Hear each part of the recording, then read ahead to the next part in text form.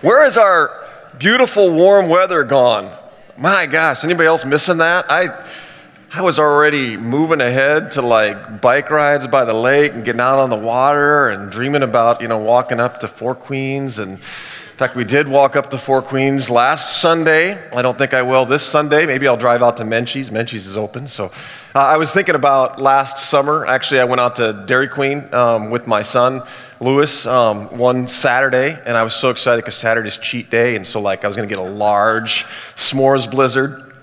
And we drive up to the parking lot. It's like 10 to 9 or something like that. We pull, and there's no cars in the parking lot. There's no line coming out the door like there usually is. And, this is great. We can get right in. And we pull into the parking lot. As we're getting out of our cars, I see the girl behind the counter slide over the counter. And it looks like she went and flipped the open sign to close and locked the door. And I go, that didn't just happen, did it? And so Lewis and I walk up and we try the door. Sure enough, it's locked. And so right away, I'm looking for the hours by the door that they keep, and see what time it is. And it says 9 o'clock, whatever. And I'm looking at my watch, and I'm like, no, we still have 10 minutes. And she's back on the other side of the counter. I start knocking on the door, and she won't look up, right?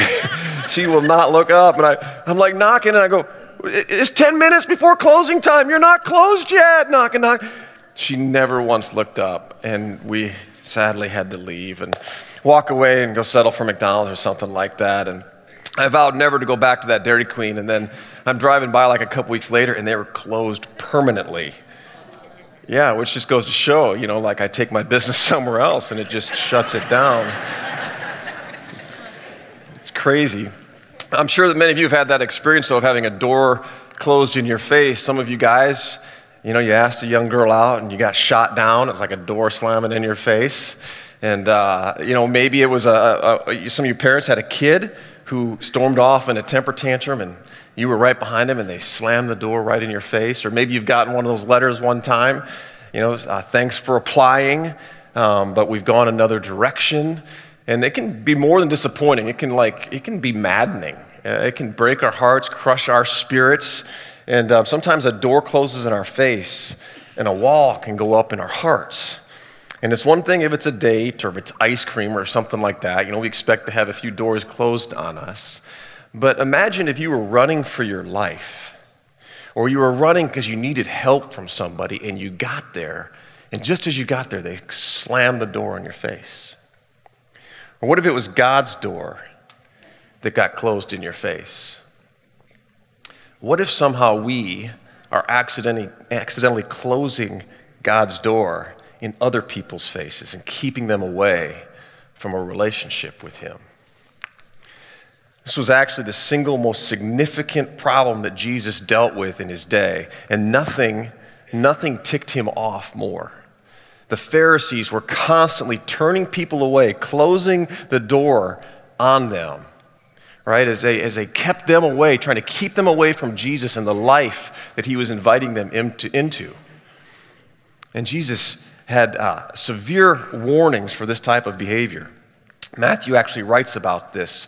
He was one of those outsiders that had the door kind of closed in his face at times. He was a tax collector, which means he was collecting money for the Roman government. So he was taking money from his own people and from God's people and giving it to the Roman government. And Jesus comes along and he invites him into this new life. And so Matthew follows him, and he writes this book, and in it he devotes an entire chapter to a sermon that's been dubbed the Sermon on the Woes. And in it, Jesus warns his followers not to live like their religious leaders who were facing serious and horrifying consequences for their actions. And last summer, we spent several weeks on the Sermon on the Mount. This year, we've spent 4 weeks on the Sermon on the Woes. And Frederick Bruner describes the difference between these two sermons very succinctly and clearly. He says the Sermon on the Mount is about how to live, and the Sermon on the Woes is about how not to live. The Sermon on the Mount begins with blessings for all those who will humble themselves and they follow Jesus and they allow His life and His words to have authority in their lives. And the Sermon on the Woes is full of warnings. It begins with warnings for arrogant religious people who assert themselves as authority in their lives and other people's lives. And we've spent 4 weeks on this. And at the end of today, we can either conclude that A, these Pharisees and these religious leaders were just a bunch of jerks and they were horrible leaders.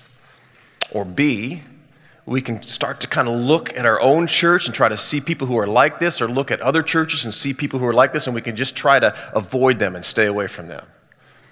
Or C, we can read this as I think Matthew intended for us to read it, which is as a warning to us to examine our own lives and to realign them with the life of Jesus so that we can enter into his kingdom and we can help other people enter into his kingdom as well.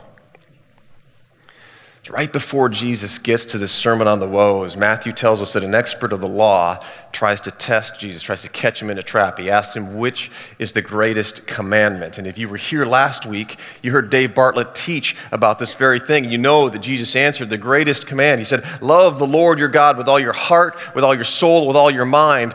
This is the first and greatest commandment, and the second is like it. Love your neighbor as yourself. Those are the two big rocks, right? The law and the prophets hang on these two commandments. All the rest are little rocks, Jesus says. And Jesus indicts these religious experts who are questioning his authority. And he says, you guys spend way too much time arguing over the little rocks, trying to decide which ones are most important, which ones need to go into your life, and which rules need to be put into other people's lives. And you leave no room for the two big rocks to love God and love others.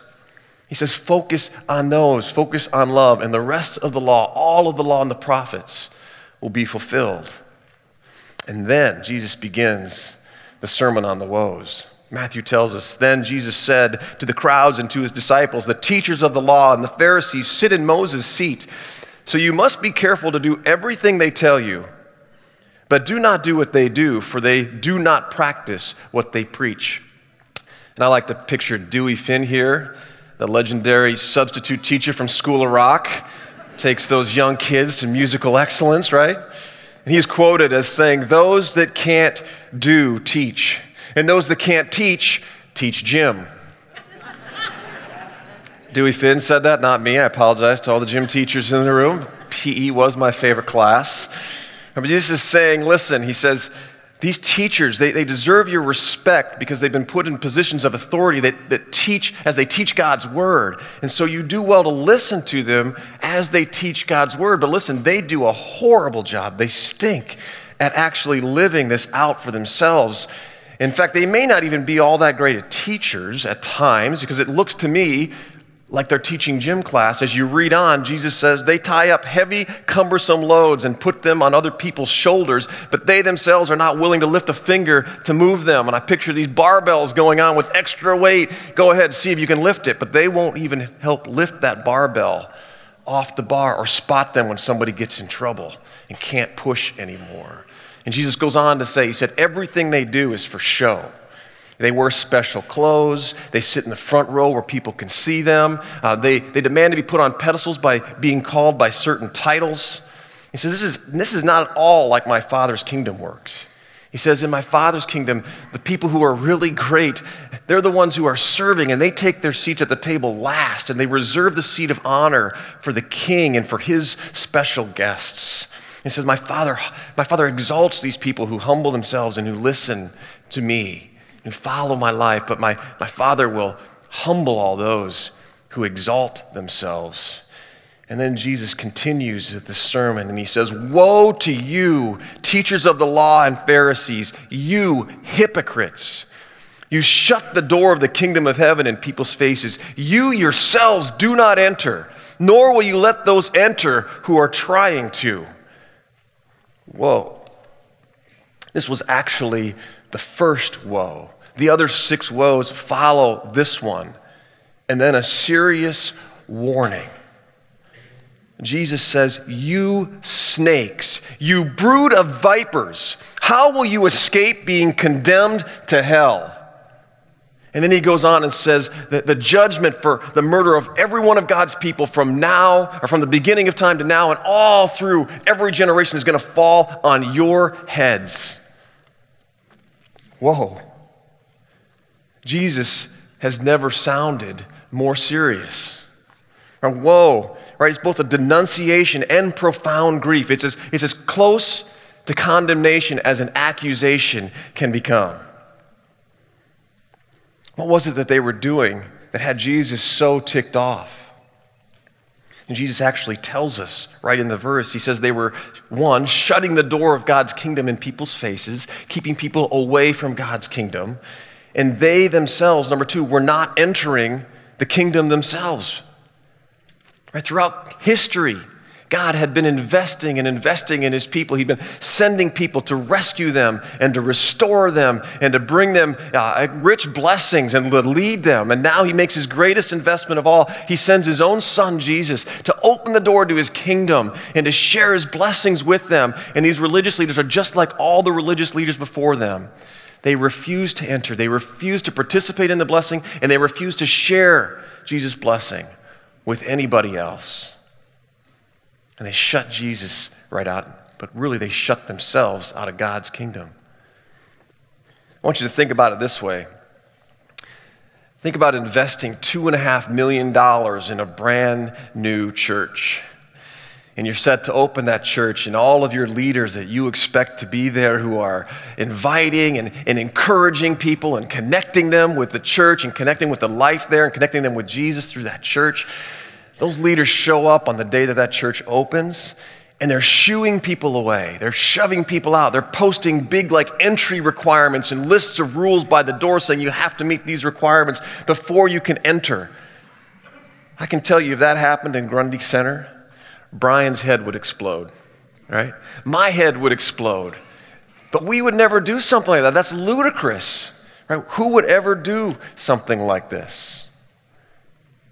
We know that Jesus has given us a mission. We know he's given us strategies to complete this mission. And that's exactly what the Pharisees thought. The teachers of the law, they were experts in God's word. They were good people. They were doing their best to try to help people understand and pass down the law that God had given to Moses so that people could learn to live as God's holy and chosen people. Jesus even says, listen to what they say. Listen to what they teach. And the Pharisees were just regular people who so loved the Torah. They were so passionate about their Bible that they spent extra time studying their Bible. They went and got extra training so that they could teach that Torah. And they could lead Bible studies and lead small groups in their local synagogues to help people understand God's word better. And in a world that was increasingly immoral and hostile towards God and towards God's way of life in the world, they demanded strict obedience, and they strived for strict obedience themselves to the smallest details of God's word. And they taught that that was the way you earn God's blessing. And all of this spiritual fervor and this Bible knowledge, all of this impeccable morality, it made them the most respected and honored people in their communities. And they had special privileges, and they had status and power and influence. They were the best of the best when it came to their faith. And in their eyes, the system was working.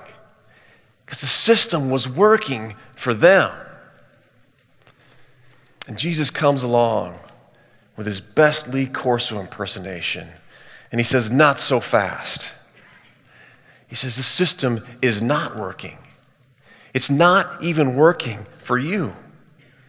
He says, you're mistaking the abundant blessing of God's kingdom for a few members-only privileges in some exclusive club that you've formed and that you are controlling. He said, you're trading God's love for the approval of man. And you're replacing God's all-inclusive invitation to join in his kingdom with a long list of entry requirements. You've forgotten the door that you entered through, who showed you through that door, and that your admission was free. And yet you won't even lift a finger to go show somebody else where this door is or help them enter through it.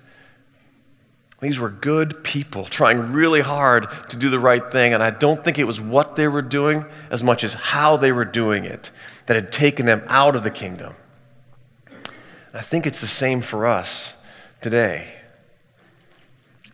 I have a young friend who went off to college a couple years ago, and he joined a ministry, a college ministry at college, great thing, and his faith just started taking off.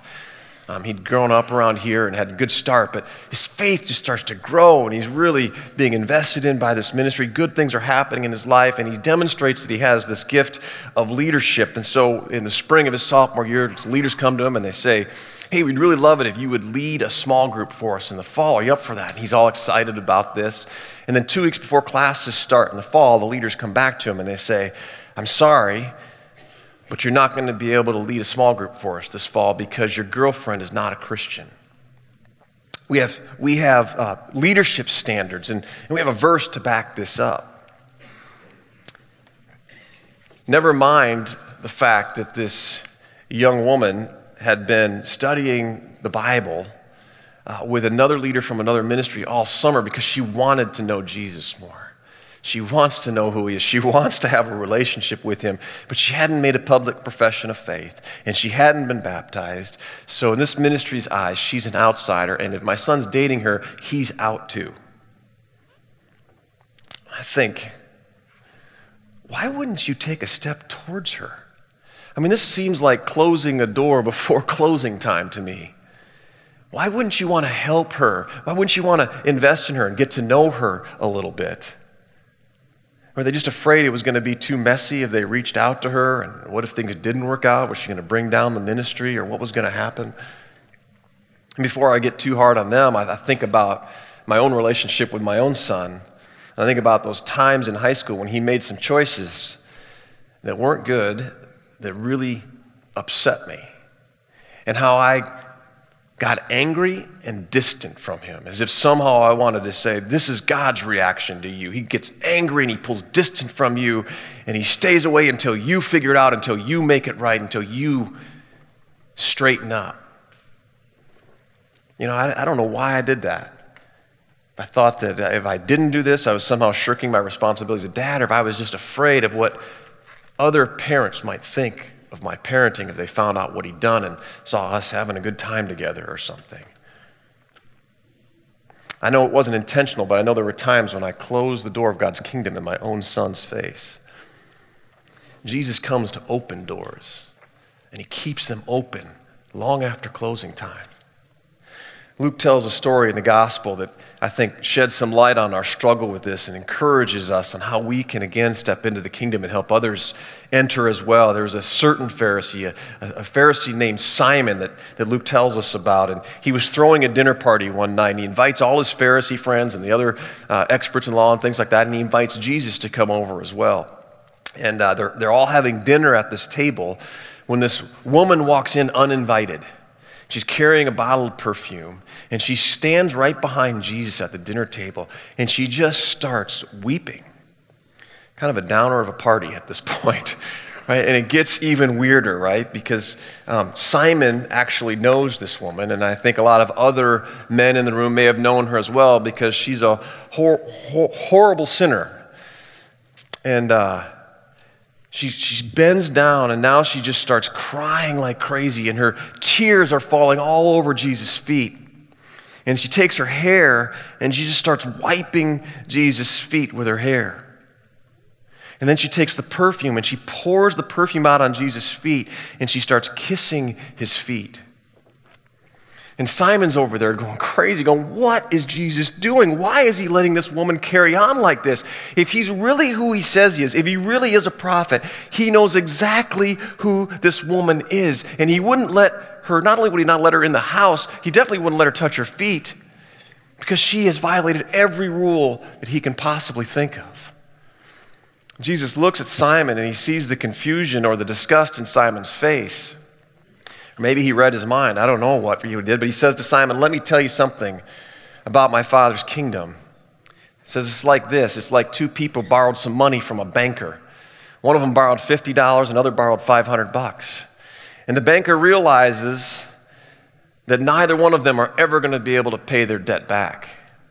And so he forgives both of their loans. And he looks at Simon and says, which one do you suppose is going to love the banker more? And Simon's pretty sharp. You know, he's not dumb. He says, well, I guess the one who was forgiven the larger debt. Ding, ding, ding, ding, ding. Winner, winner, chicken dinner, you know. Jesus says, yes, you got it right. And then he looks at this woman, And he says to Simon, he says, Simon, look at this woman. I mean, see her. Look at this woman. I came into your house. You did not give me any water for my feet, but she wet my feet with her tears and wiped them with her hair. You did not give me a kiss, but this woman from the time I entered has not stopped kissing my feet. You did not put oil on my head, but she has poured perfume on my feet. Therefore, I tell you, her many sins have been forgiven, as her great love has shown. But whoever has been forgiven little loves little. And then Jesus said to her, your sins are forgiven.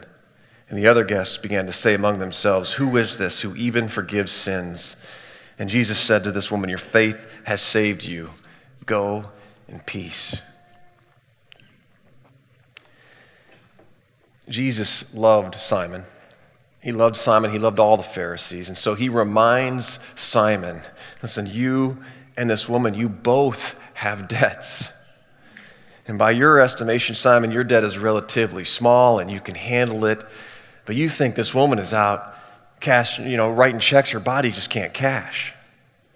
The truth is, Simon, neither one of you can pay back the debt you owe. And without help, you are both out. But I have good news. I have come to pay both of your debts so that both of you can enter into my kingdom. And yet you refuse to enter through this door. And you block others from entering this same door to receive the forgiveness that they seek. You're too proud to admit that you have any debt. And you're afraid because you know that if you let me pay your debt, then you are no better than this woman. And you cannot stand the thought that the two of you share equal status in my Father's kingdom. So you're looking for another door. Maybe you just don't believe that my Father has given me the authority and the resources to pay these debts. And you're thinking, if I forgive this woman's debt, there's going to be others just like her lining up at the door, and it's going to break the bank. And so you're sitting there at the door, and you're keeping the bad debt out, thinking if you keep that bad debt out, you can keep the bank healthy and safe. And you put yourself in charge as you stand there in the doorway, embracing the guests who look like you and who follow your rules, mistakenly believing that you resemble the banker.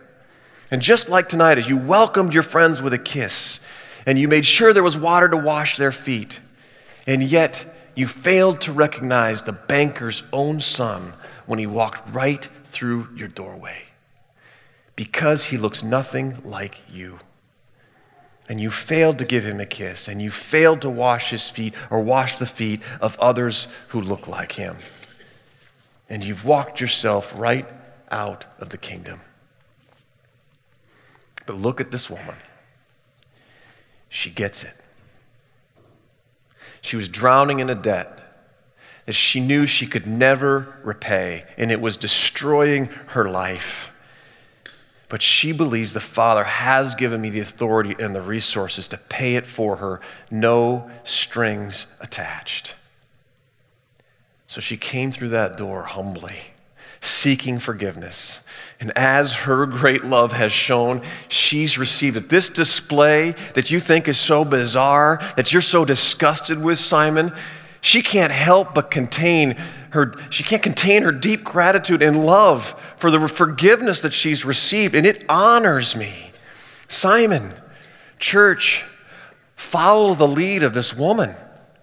Enter through the door of forgiveness. Come and receive the forgiveness that you seek. Get out of the doorway. Let me wash your feet and make you new again and make you clean. And then as your love and your gratitude rises up within you, go, honor me, and open the door. Throw it open for other people to enter through as well. Jesus says to me, he says, Jeff, he says, remember what it was like to be your son's age. Remember how much I forgave you. And remember how much you need my forgiveness now, because your pride that's resulting in this anger that you think is a righteous anger is actually a self-righteous anger. Come back through the doorway and receive the forgiveness that you need, and then go and help your son enter through the same door to get the forgiveness that he needs. Follow the example of your father-in-law. My wife has a cousin who did some horrible things. He beat up a guy looking for some drug money. And it turned out this guy was a prominent physician in his community, and he was a Muslim, and he got tried for hate crime, and he was convicted and sentenced 30 years in prison. That's a door closing in your face. It's bars slammed shut on your face. And my father-in-law loves his nephew, and he refuses to let the door of life get closed on his nephew's face. He regularly visits him in prison, flying to Las Vegas, where he's in prison, to meet with him regularly. He advocates for his education, helping him to get a degree while he's there, to keep moving forward. He advocates for state assistance so that he can overcome his drug addiction. My father-in-law doing all this, he doesn't have a whole lot of time for church, but he doesn't even know this.